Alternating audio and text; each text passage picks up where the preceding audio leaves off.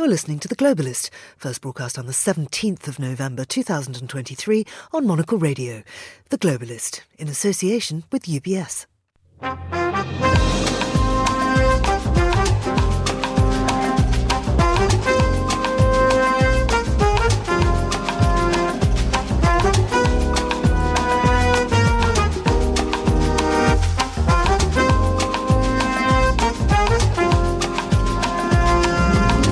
Hello, this is The Globalist, broadcasting to you live from Midori House in London. I'm Georgina Godwin. On the show ahead, while Israel's leader Netanyahu labels Hamas Nazis, Germany grapples with its past and its future engagement in the Middle East. This is the savagery that we only remember from the Nazi crimes at the Holocaust. Hamas are the new Nazis. As allegations fly, it's hard to verify what's true. We speak to a member of the investigative journalism group Bellingcat.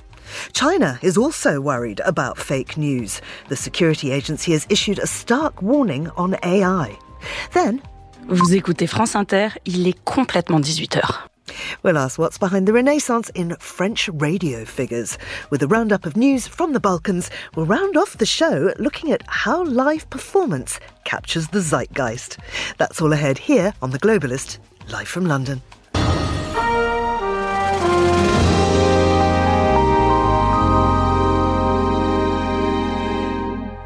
First, a look at what else is happening in the news. Israeli soldiers say they found a tunnel shaft used by Hamas militants at Gaza's Al-Shifa hospital. Hamas denies this. Spain's parliament voted to make Pedro Sanchez prime minister for another term on Thursday, ending a protracted deadlock after an inconclusive general election in July. And Chinese President Xi Jinping and Japanese Prime Minister Fumio Kishida have committed to pursuing mutually beneficial relations in their first face-to-face talks in a year. Do stay tuned to Monocle Radio throughout the day for more on those stories. Now, the Israeli Defense Force has been striking the densely populated Gaza Strip in reaction to an attack by Hamas on October the 7th, during which the militant group killed around 1,200 Israelis. Hamas says the Israeli strikes have killed more than 11,000 Palestinians. There are many back-channel conversations and high-level negotiations ongoing about how to stop the fighting and provide humanitarian aid. But world leaders and think tanks are also looking at what happens after the war. Politico has reported that it's seen a document in which the German government floats 5 different scenarios about the future of the Gaza Strip. Well, I'm joined now from Berlin by John Kampfner, a journalist and broadcaster and author of a new book called In Search of Berlin. John, many thanks for joining us. Welcome to The Globalist. What is the German plan as far as we know? It is still, uncertain, and the Germans are wise enough to know that nothing moves when it comes to Israel and the Palestinians without the Americans. So the fact that the Germans were floating this and that relations between Berlin and Washington are very strong at the moment suggests there is some element of agreement, or at least of flying a kite. And there have been various variants running around about Gaza. The main elements tend to be a mixture of the UN, the European Union, the United States, and a considerable Middle East and Gulf presence, somehow forming some sort of umbrella body overseen by the UN in running Gaza. But it's incredibly cumbersome how that would work. The idea of the Americans, the Germans, the Saudis, the Emiratis, and possibly others somehow having jurisdiction over Gaza, but with the Israelis having ultimate security rights, is a complex one. Oh, hugely complex. I wonder what the United Nations thinks of this suggestion that it might take control of Gaza when the fighting ends. Well, the issue isn't so much the principle. The issue is the practicality. How do you do it? How do you rebuild a small strip that already, before this latest horror violence that started on October the 7th and has ended with pretty much the pulverization of most of Gaza and certainly the northern and central parts, First of all, you have to think of basic reconstruction of services, an incredibly traumatized population. Then you have to think of the rebuilding, not just of physical infrastructure, but of systems as well, of political systems, which they haven't really had. They've had a Hamas government there for more than a decade. And you would have to reconstitute elections. But how do you do that at a time of such complete uncertainty? When we talk about the United Nations, is one of the problems with any plan like that is that people are not talking about UN protection at the borders, but rather about UN control of Gaza. And that's the contentious word, whoever you replace UN with. Well, whatever it would be would only theoretically be temporary, because the ultimate idea would be to have some sense of self-government, but some sense of self-government that would be acceptable to outside forces, and most particularly to Israel. Now, how you do that, it is a bit of an oxymoron to say, we will eventually hand it back to you and we will encourage you to demonstrate self-determination. But by the way, you can't elect that lot and you can't elect that lot. So it is incredibly difficult. But I think that is, in some ways, that's theoretical and it is long term. The task, once the peak of the violence has gone and the Israelis withdraw, I don't think they will completely withdraw for quite some time, but once they withdraw to some extent and that aid convoys start to arrive and basic restoration of services, and you've got the gruesome task of so many dead bodies and just an absolute, and the fact that journalists cannot go there means, or they can't go there except under extreme controlled situation, means that the extent of the trauma and the extent of the damage is yet to be determined. Now, Berlin is one of Israel's staunchest allies within the EU, and we've seen this quote, Israel's goal is a goal we share. Never again should Hamas be in a position to terrorize Israel and its citizens. I wonder how far you would say that Germany feels extra responsibility for Israel beyond the rest of the EU because of the genocide of Jews in the Second World War. Oh, it absolutely does do that. And it's actually codified in that way. When Angela Merkel, the former chancellor, was in Israel in 2008, and she gave a speech to the Knesset, to the Israeli parliament, she said that Germany's responsibility to and support for Israel unconditionally was part of its, she used the German term Staatsräson, which basically means reason of state or raison d'etre. And therefore, it is absolutely now regarded as the bottom line for Germany, which in and of itself is correct, and it is admirable after the Holocaust. But at the same time, I argued in a piece in The Guardian about 10 days or so ago, which ruffled a few feathers, that this can also be a straitjacket, not necessarily in terms of the principles, and rational, right-minded people would completely accept the principle and endorse it, linking it with the history of Germany during the Third Reich.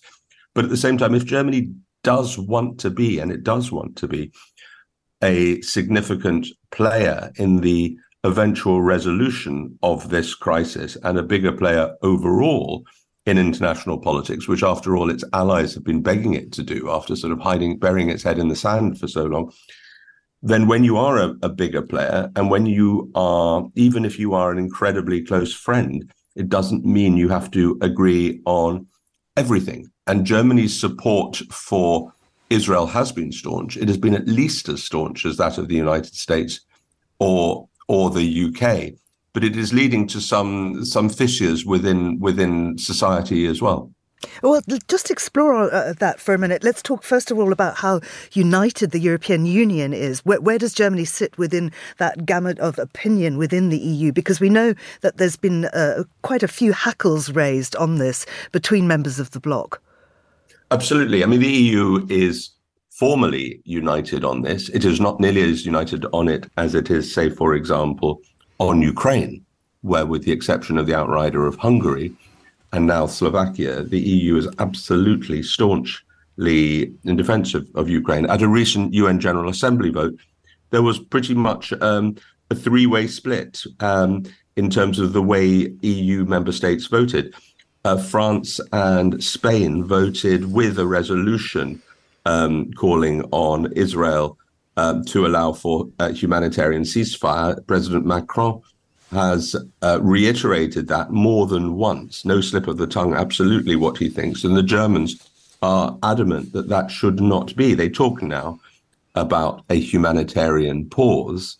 And I think that the pressure on that everywhere, including in the United States, where Antony Blinken has talked about too many Palestinians, too many civilian deaths having now occurred. I think the pressure on Israel, having gone into Al-Shifa hospital and found certain evidence of Hamas headquarters, but not nearly as much as it was promising. I think the pressure on Israel will increase on that. And with that, the pressure on Germany as its closest friend to stay that closest friend, but also gently to prompt Israel to start thinking about the next steps. And the question on the next steps, by the way, which is not Germany's to decide, is what happens to Prime Minister Benjamin Netanyahu, who is an extraordinarily controversial figure, not just internationally, but domestically as well. I just want to round up by talking about the Turkey and Germany. There's been more bad blood between the two. Chancellor Olaf Scholz said this week that it was absurd for Turkish President Erdogan to accuse Israel of fascism. There's been this slanging match, but Scholz is due to host Erdogan in Berlin today. Tell us more about this. If you want to think of any bilateral relationship and use the word complicated, you couldn't think more than that of between Germany and Turkey. There are, at various counts, 7 million Turks or people of Turkish origin living in Germany, which is 7 or 8% of the entire population. And many of them retain Turkish citizenship because hitherto Germany's system allows people except in certain circumstances, to have only one passport. And many Turks have retained their Turkish citizenship, which means they can't vote in Germany. So it's an incredibly complicated thing. The Turks have the longest standing application to join the European Union, dating back more than a decade, and nothing has happened on that, partly because the Germans traditionally have been resistant. And yet the two countries are incredibly interlinked. Erdogan himself and Turkey as a country have become pivotal in so many parts of the world, not least in the Middle East. What Erdogan says and does is absolutely not irrelevant. It is very important.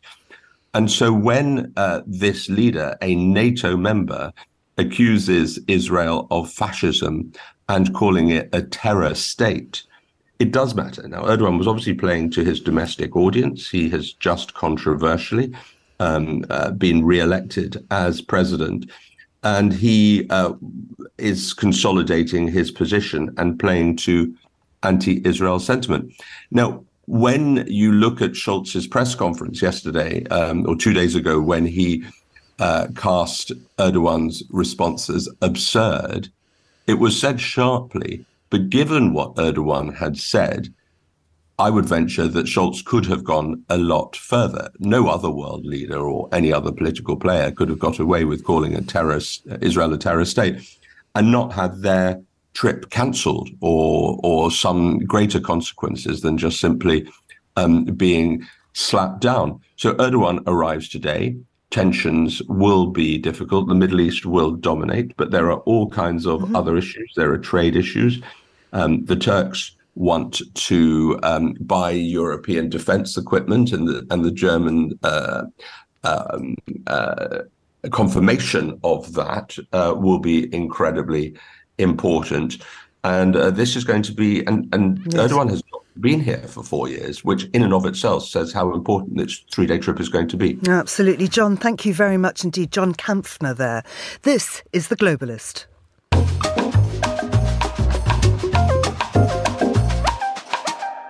In a complex war such as the one between the government of Israel and Hamas, where reporting conditions are difficult, it's sometimes problematic to verify facts. Often the information is controlled by the interested parties, and the verification process can be very challenging, but it remains as vital as ever. So how to sort truth from propaganda? Well, I'm joined now by Charlotte Marr, an investigative journalist and social media editor at Bellingcat. Charlotte, many thanks for joining us here on The Globalist. How far can we take claims by either warring party at face value?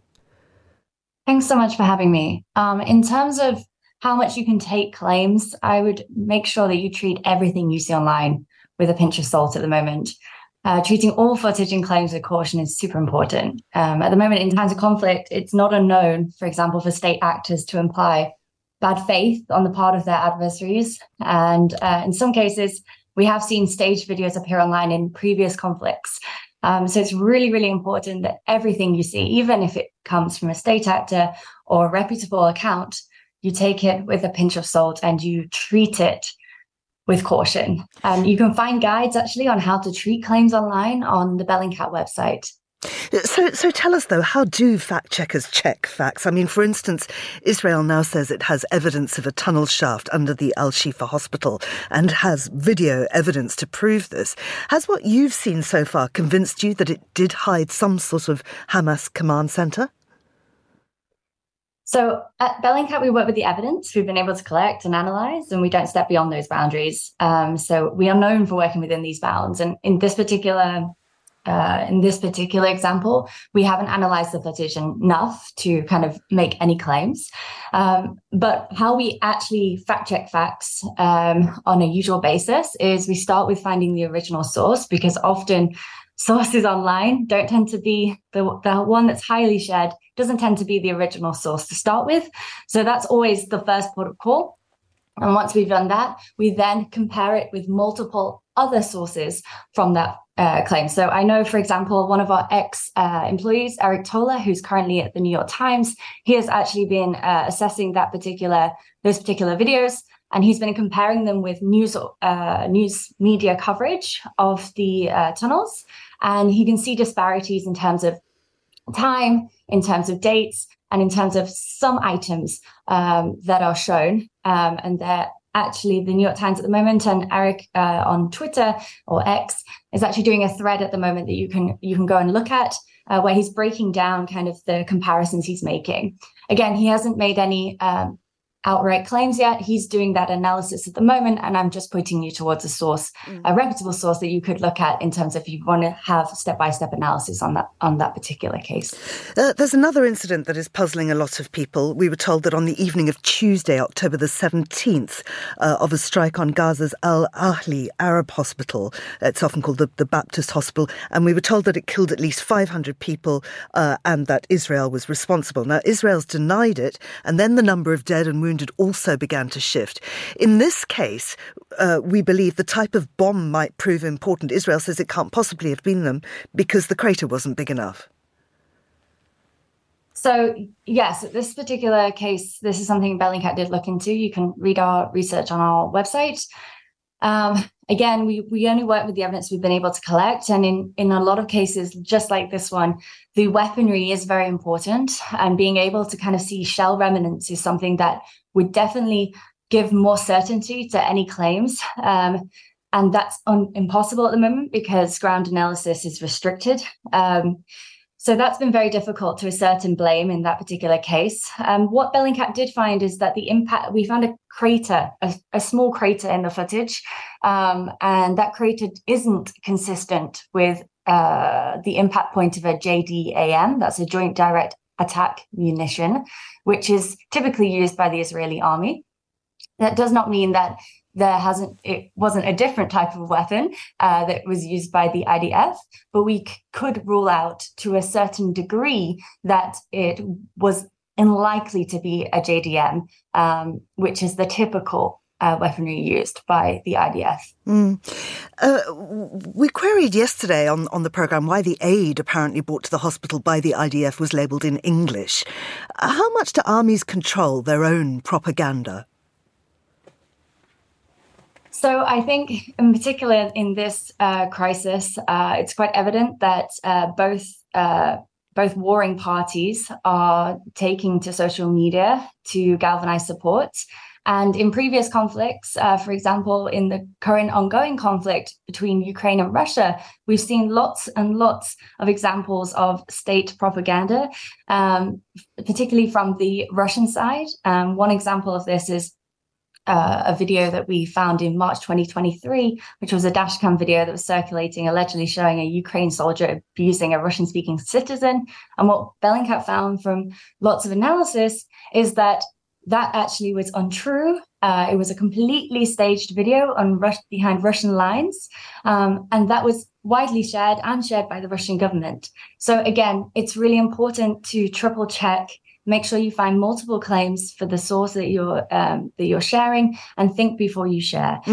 Even if it's a state actor and you are familiar with their previous content or their previous claims, it doesn't mean that in times of war, they are treating their social media accounts with accuracy.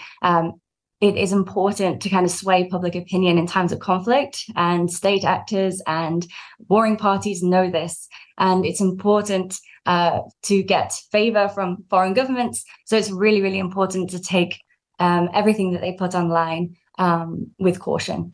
Has AI made the job of checking more difficult? I mean, can you identify when something's been created by artificial intelligence? At the moment, AI isn't AI-generated imagery. Typically, the stuff that is spread online in a major way isn't sophisticated enough for us not to identify it. But to the general public eye, it might be misleading. For example, a couple of weeks ago, I got an AI-generated image sent to me of a Palestinian family, sent to me from a reputable Kenyan journalist who had received it in a WhatsApp group from other journalists in Kenya. So it's obviously getting around the world. We've seen quite a lot of examples of AI-generated imagery going around, and sometimes it can be as innocently shared, just sharing it to kind of convey an emotion, not necessarily convey factual evidence of a crime, but that can be misconstrued and shared widely after that. So it's very, very easy now for anyone to make AI. It's built into quite a lot of our search engines and our social media. So it's very, very easy for people to create it very quickly. But at the moment, the sophistication of the AI image generation is easy to spot for people like myself who are open source researchers. I mean, I saw that particular image that you're referring to, and it was kind of ridiculous. So it looked at first glance like this terrible image, but when you looked more closely, there were sort of hands growing out of armpits and things. It was quite an extraordinary picture. How prevalent then is the use of deep fakes? In this particular crisis, we've seen more AI-generated imagery than what I would call deep fakes, where it's kind of manipulating the image of an existing person. We have seen deepfakes being used more widely in other conflicts. Going back to Russia and Ukraine again, but there's a really famous example where Zelensky, one of Zelensky's addresses was deepfaked, and it was a video was made to make it sound like he was claiming that the Ukrainian army should lay down their arms. Obviously, very dangerous in a time of war. And that video could have been convincing if you hadn't noticed the fact that his voice was a little bit lower than usual, and also that his head was not in proportion with his body. Charlotte Ma, thank you very much indeed. Charlotte is from Bellingcat, and as she says, many resources on their website to help you sort fact from fiction. Now, still to come on the programme. Bam bam, mon chat se place, j'ai sur mon lit à bouffer sa langue en buvant, prends mon whisky quant à moi, peu dormi, vide et bris. We'll find out why French radio is seeing a renaissance. This is The Globalist. UBS has over 900 investment analysts from over 100 different countries. Over 900 of the sharpest minds and freshest thinkers in the world of finance today. To find out how we could help you, contact us at ubs.com.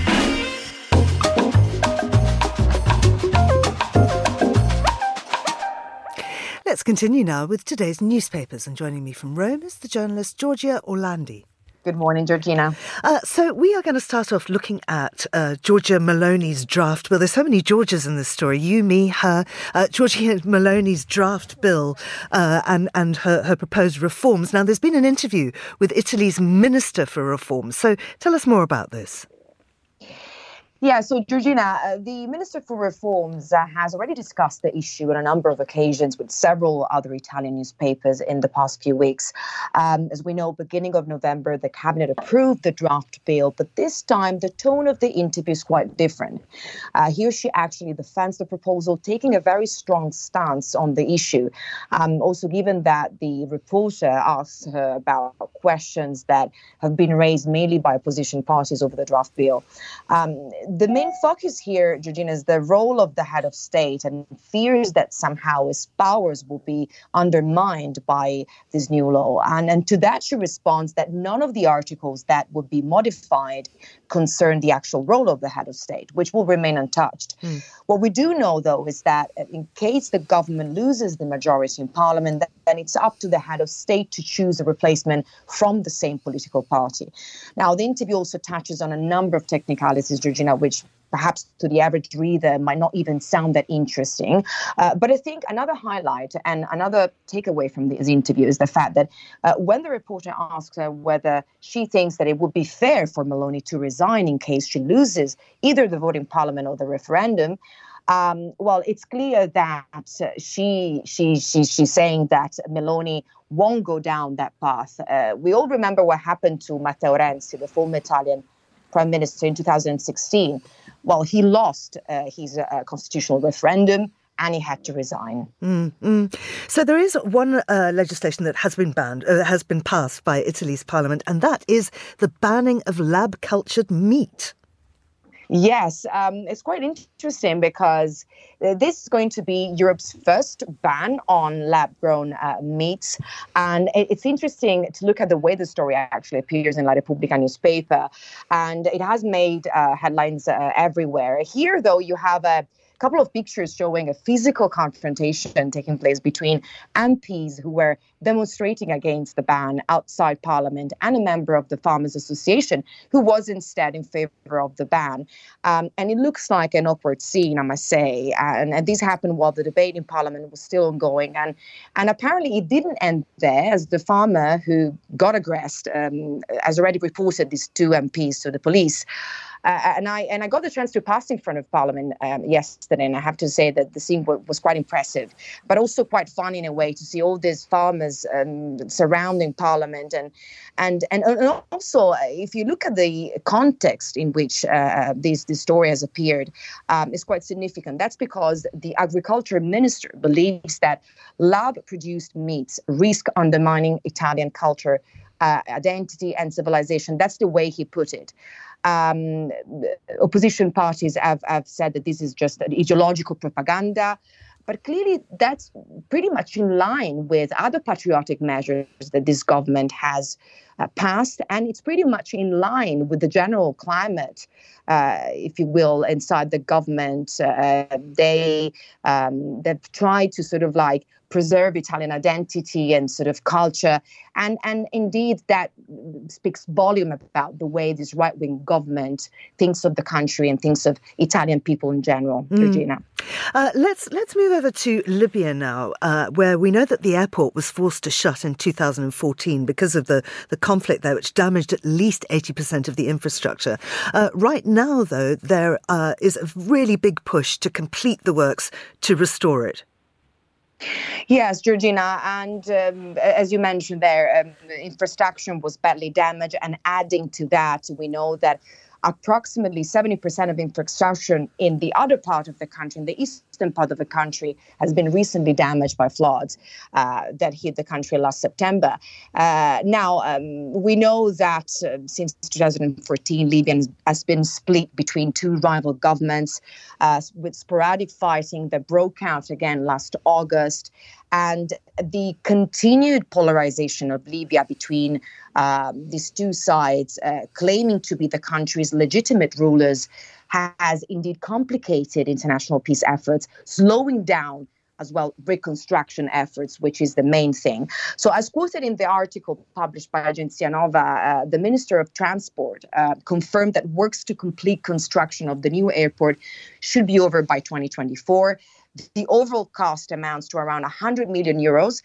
We do understand also that flights connecting Italy, in particular Rome, obviously the capital, and Tripoli already started operating last July. So the hope, Georgina, is that the airport could end up serving around 6 million passengers a year, connecting Libya to the rest of the Mediterranean region. And it's going to be a very important hub.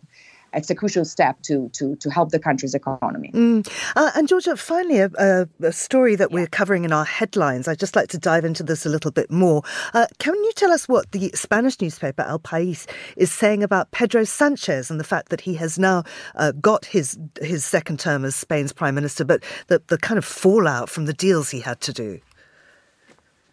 Yes, indeed. Well, it seems that it's not going to be a downhill road for Sanchez because besides the protests that have sparked across Spain, now Sanchez has to face an internal political battle with opposition parties that didn't quite like the fact that he had ruled out the amnesty deal during his campaign, and now he eventually found and reached a compromise with the Catalan separatists.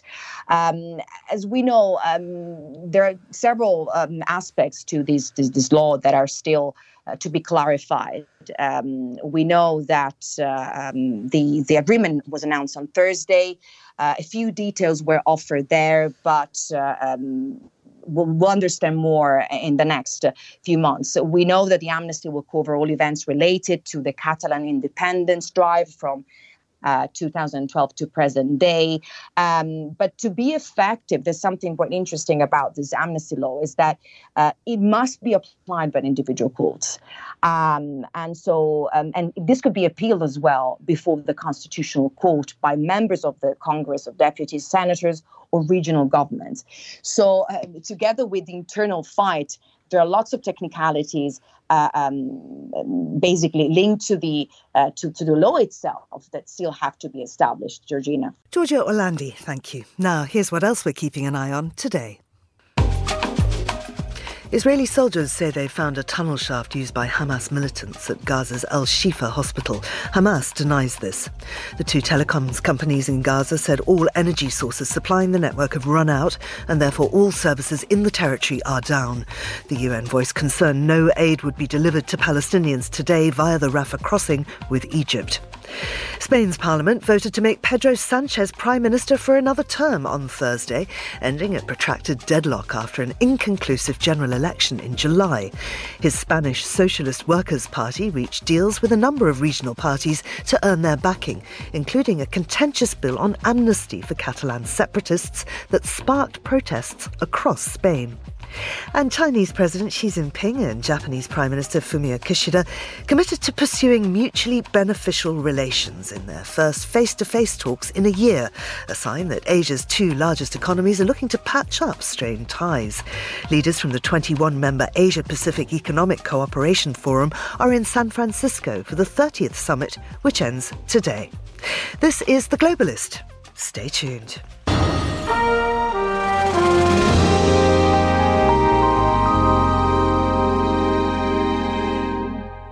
While the Western world is alarmed at the idea of AI threats from possible bad actors such as Russia or China, Beijing itself has the same concerns.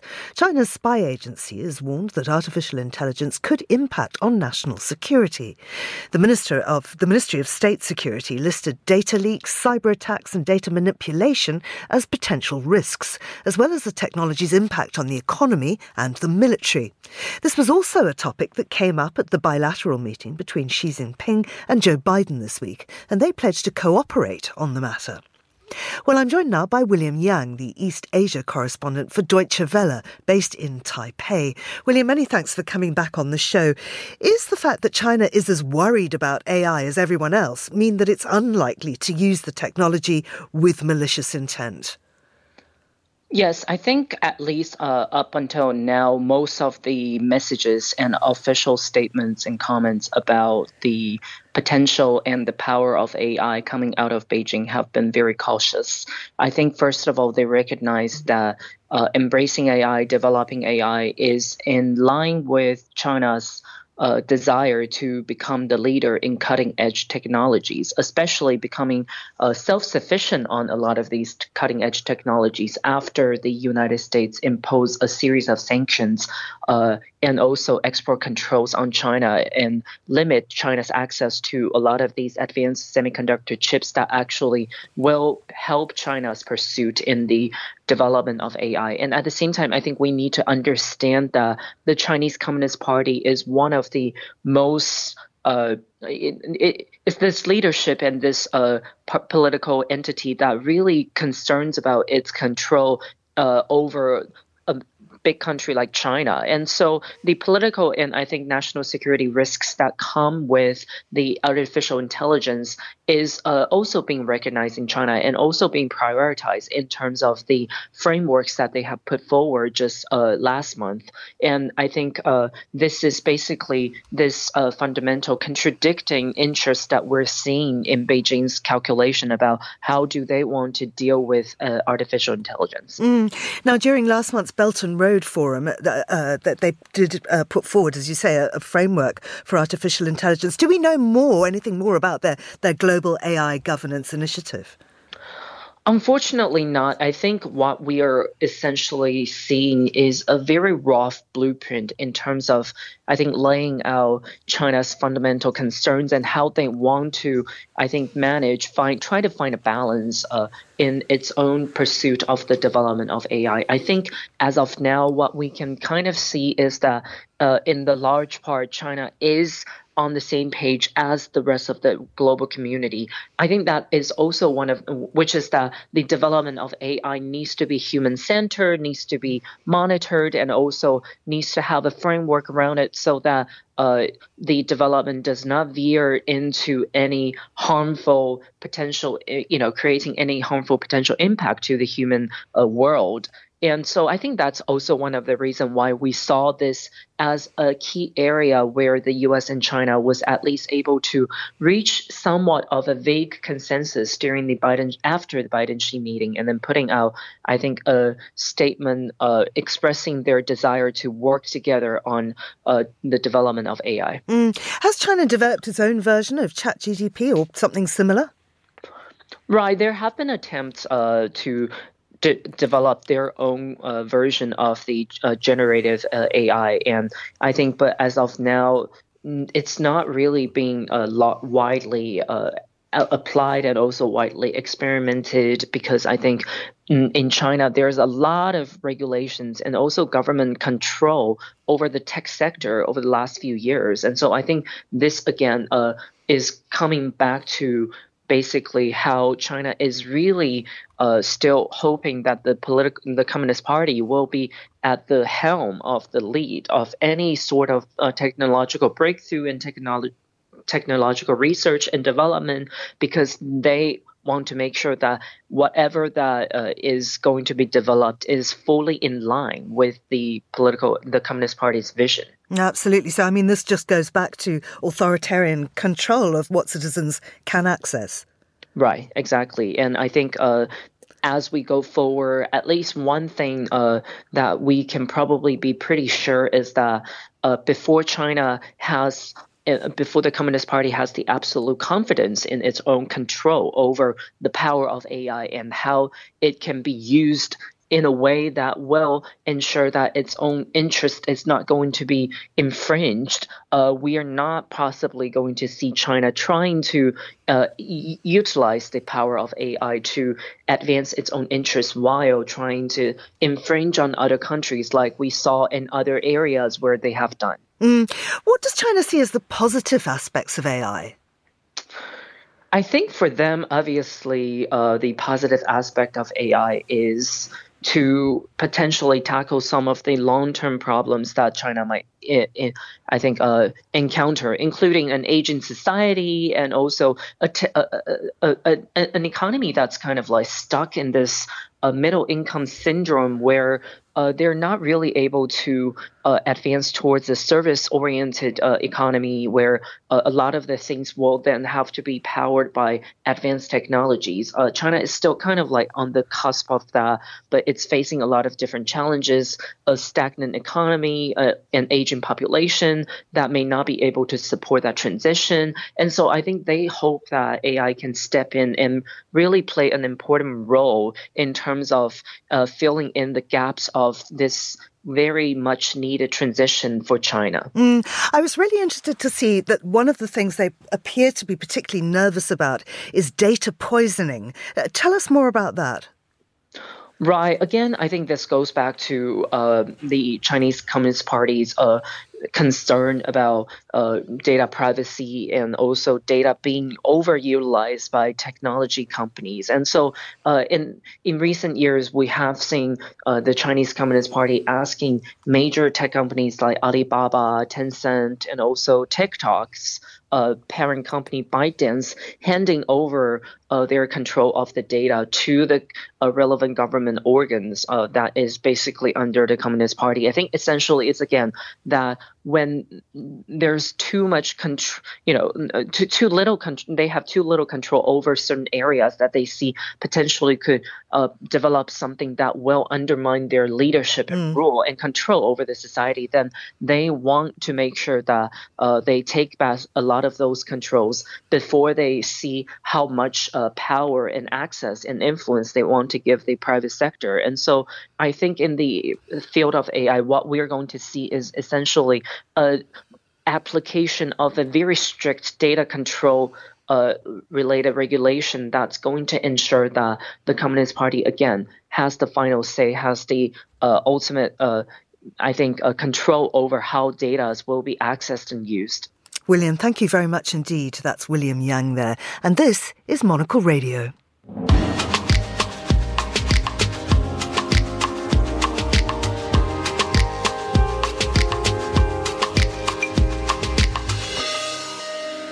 It is 2:42 in New York, that's 8:42 in Paris.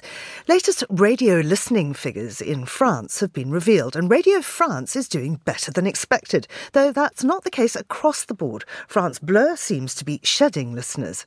Well, to find out more about the audio broadcast landscape in France and why it matters, I'm joined from Paris by Christine Ockrent, who is a journalist and a commentator and presenter of the France Culture radio programme Affaires Étrangères.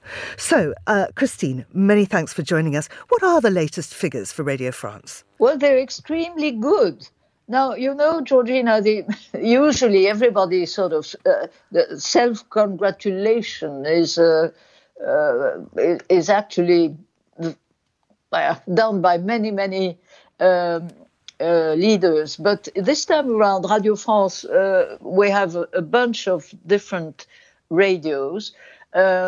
And so they're all doing very well. The all news radio, France Info, obviously with such a heavy load of news, has increased its audience. But so has France Culture, which is the programs I work for. And France Culture is not an all-news radio. It is more like BBC4. It's more in-depth programs. And it's very interesting that the more people feel they are actually flooded with stuff on social media in particular, the more they also want to dig in and to have access to people who really spend a lot of time devoting themselves to one issue. I have a program every Saturday morning on foreign affairs where I never have politicians. I only have experts. And so people who actually share their knowledge. And I think that's what people are hungry for. And has the proliferation of podcasts affected the broadcast industry there? I mean, it doesn't seem to have done at all. It's quite the reverse. because the fact that you can actually decide what you want to listen at what time of the day or night, it's a second life or a third life to most programs. It's a very, very new and vibrant dimension, particularly France Culture is now the second most podcast radio programs in the country. Congratulations, and Christine. Again, well done on your great figures. Many thanks for talking to us. That was Christine Ockrent there. And this is The Globalist on Monocle Radio. UBS is a global financial services firm with over 150 years of heritage. Built on the unique dedication of our people, we bring fresh thinking and perspective to our work. We know that it takes a marriage of intelligence and heart to create lasting value for our clients. It's about having the right ideas, of course, but also about having one of the most accomplished systems and an unrivaled network of global experts. That's why at UBS, we pride ourselves on thinking smarter to make a real difference. Tune in to The Bulletin with UBS every week for the latest insights and opinions from UBS all around the world.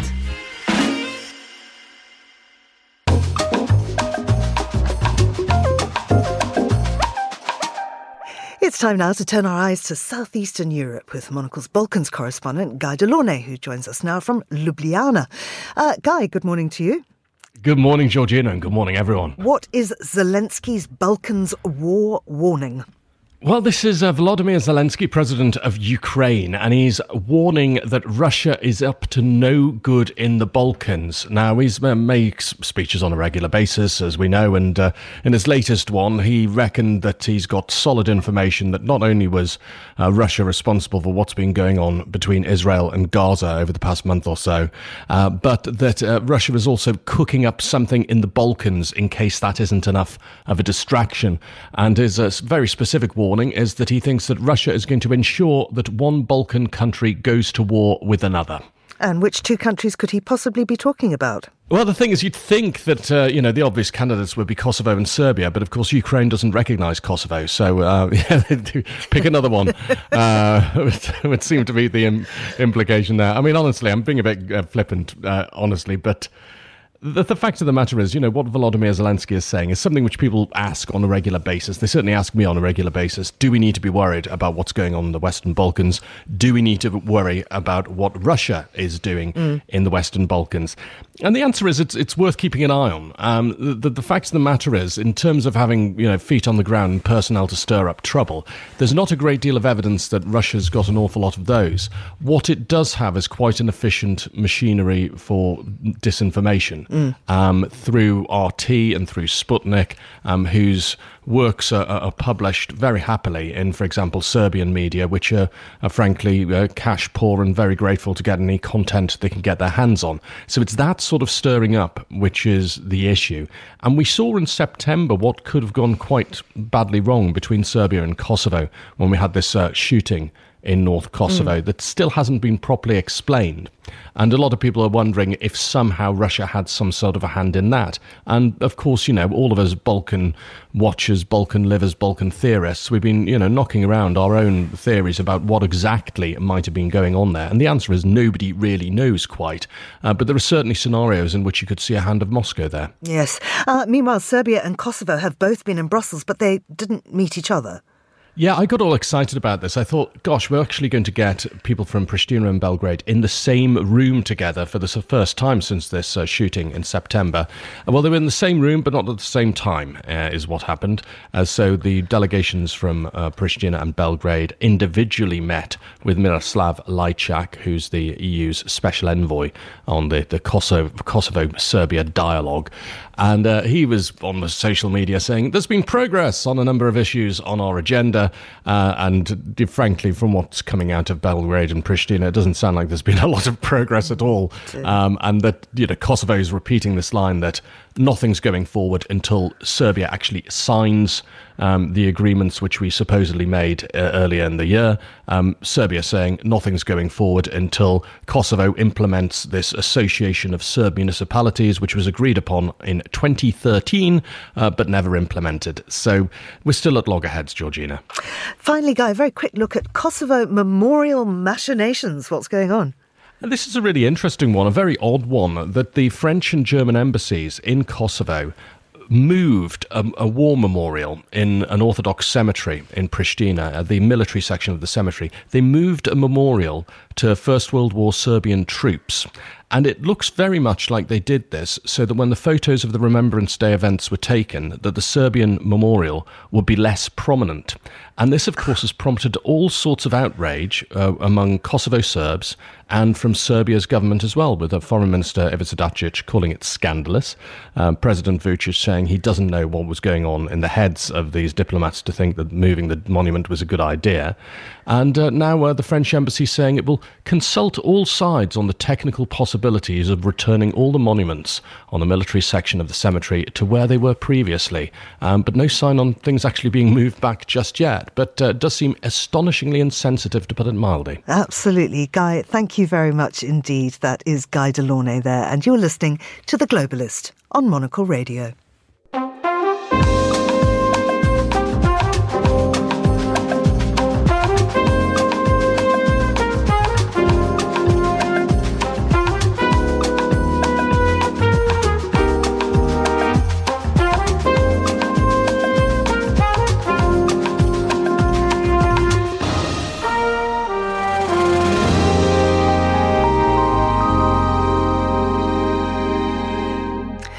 The show with a look at the role of theatre in capturing the zeitgeist and presenting a mirror to society, often using the exact words of the protagonists, from the verbatim plays of Gillian Slovo, who wrote Grenfell in the words of survivors, the National Theatre's exploration of that 2017 fire at Grenfell Tower in West London that took 72 lives and devastated hundreds more, to Gwyneth Goes Skiing, opening in December, which is all about the legal trial between Gwyneth Paltrow and an optometrist who sued each other after colliding on a Utah mountainside.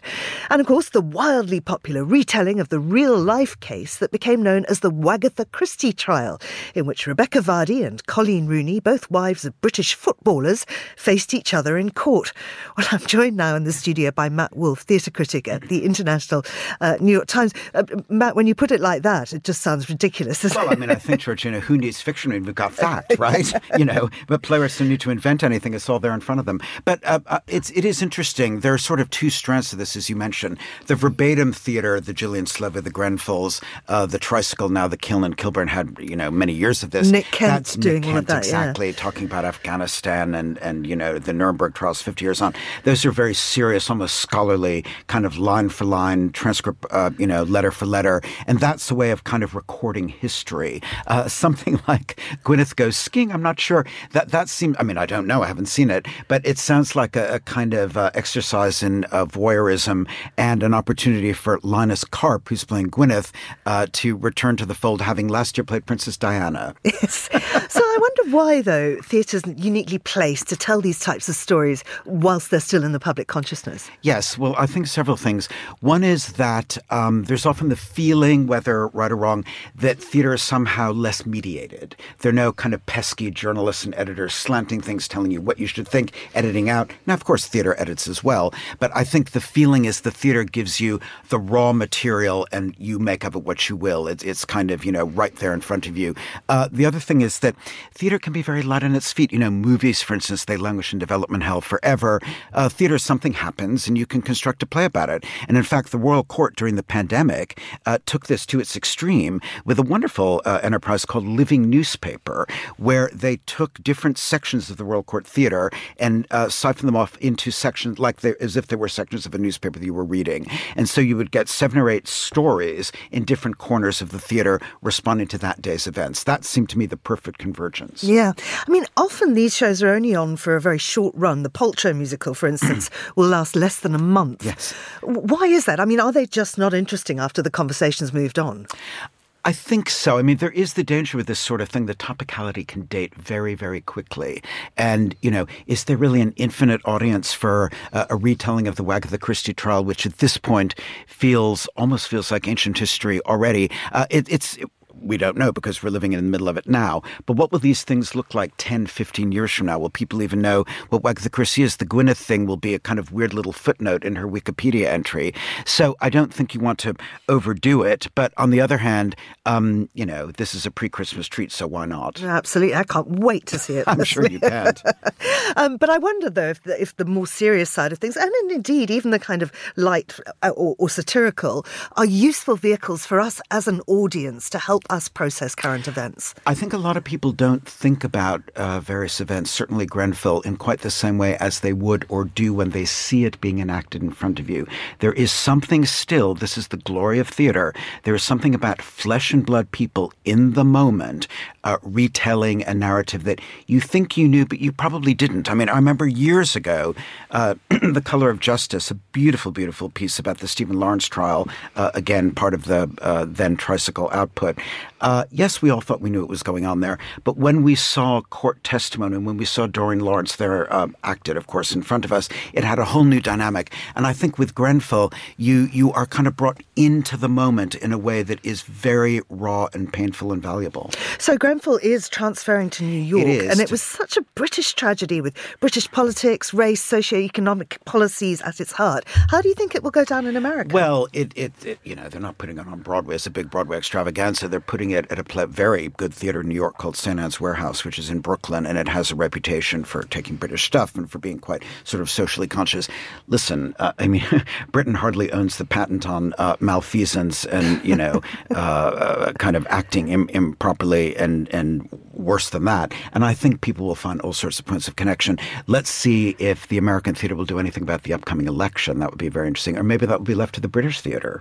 Well, I mean, that is the thing, is that the division between this, because it does seem that Britain does this a lot more than anyone else. I have to say, I think there's a tradition in Britain of being more responsive in general to things quite quickly. I mean, look at it's very different, but looking Spitting Image back in the day, which would take that week's events, and there were puppets at the weekend, kind of chronicling it all in comic form. America's, the tradition that satire in American theater, satire is what closes on Saturday night. I think the American theater is a little reluctant to the satiric end, and I think they're a bit warier of the kind of verbatim end. Maybe they think it's a bit dry, but it doesn't have to be. No, absolutely not. Absolutely not. Just finally, what would be your recommendations for the best kind of shows of these genres, this genre? Well, the Grenfell one, certainly. I mean, it's a vivid reminder of really the fragility of society, but also the fact that people can come together in an auditorium to pay respect, to pay homage. The Stephen Lawrence one back in the day, absolutely brilliant. And some of the James Graham, we haven't talked about James Graham, the playwright and television and film writer, who's made sort of a career out of plucking recent events and putting them bang on stage. Dear England, right now, it's not verbatim theatre, but it's the most thrilling play in town about the football squad we all know. And there they are. Excellent. Matt, thank you so much. That's Matt Wolfe there. And if listeners want to know more about Gillian Slovo, who wrote Grenfell, which is about to transfer to New York, you can find an interview with her in our Meet the Writers archive. And that's all we have time for today. Thanks to our producers, Isabella Jewell, Christy O'Grady and Monica Lillis, our researcher, Harrison Warlock, and our studio manager, Steph Chungu. After the headlines, there's more music on the way, and I'm going to be back with you on The Briefing. That's live at midday in London. The Globalist will return at the same time on Monday. I'm Georgina Godwin. Thank you for listening.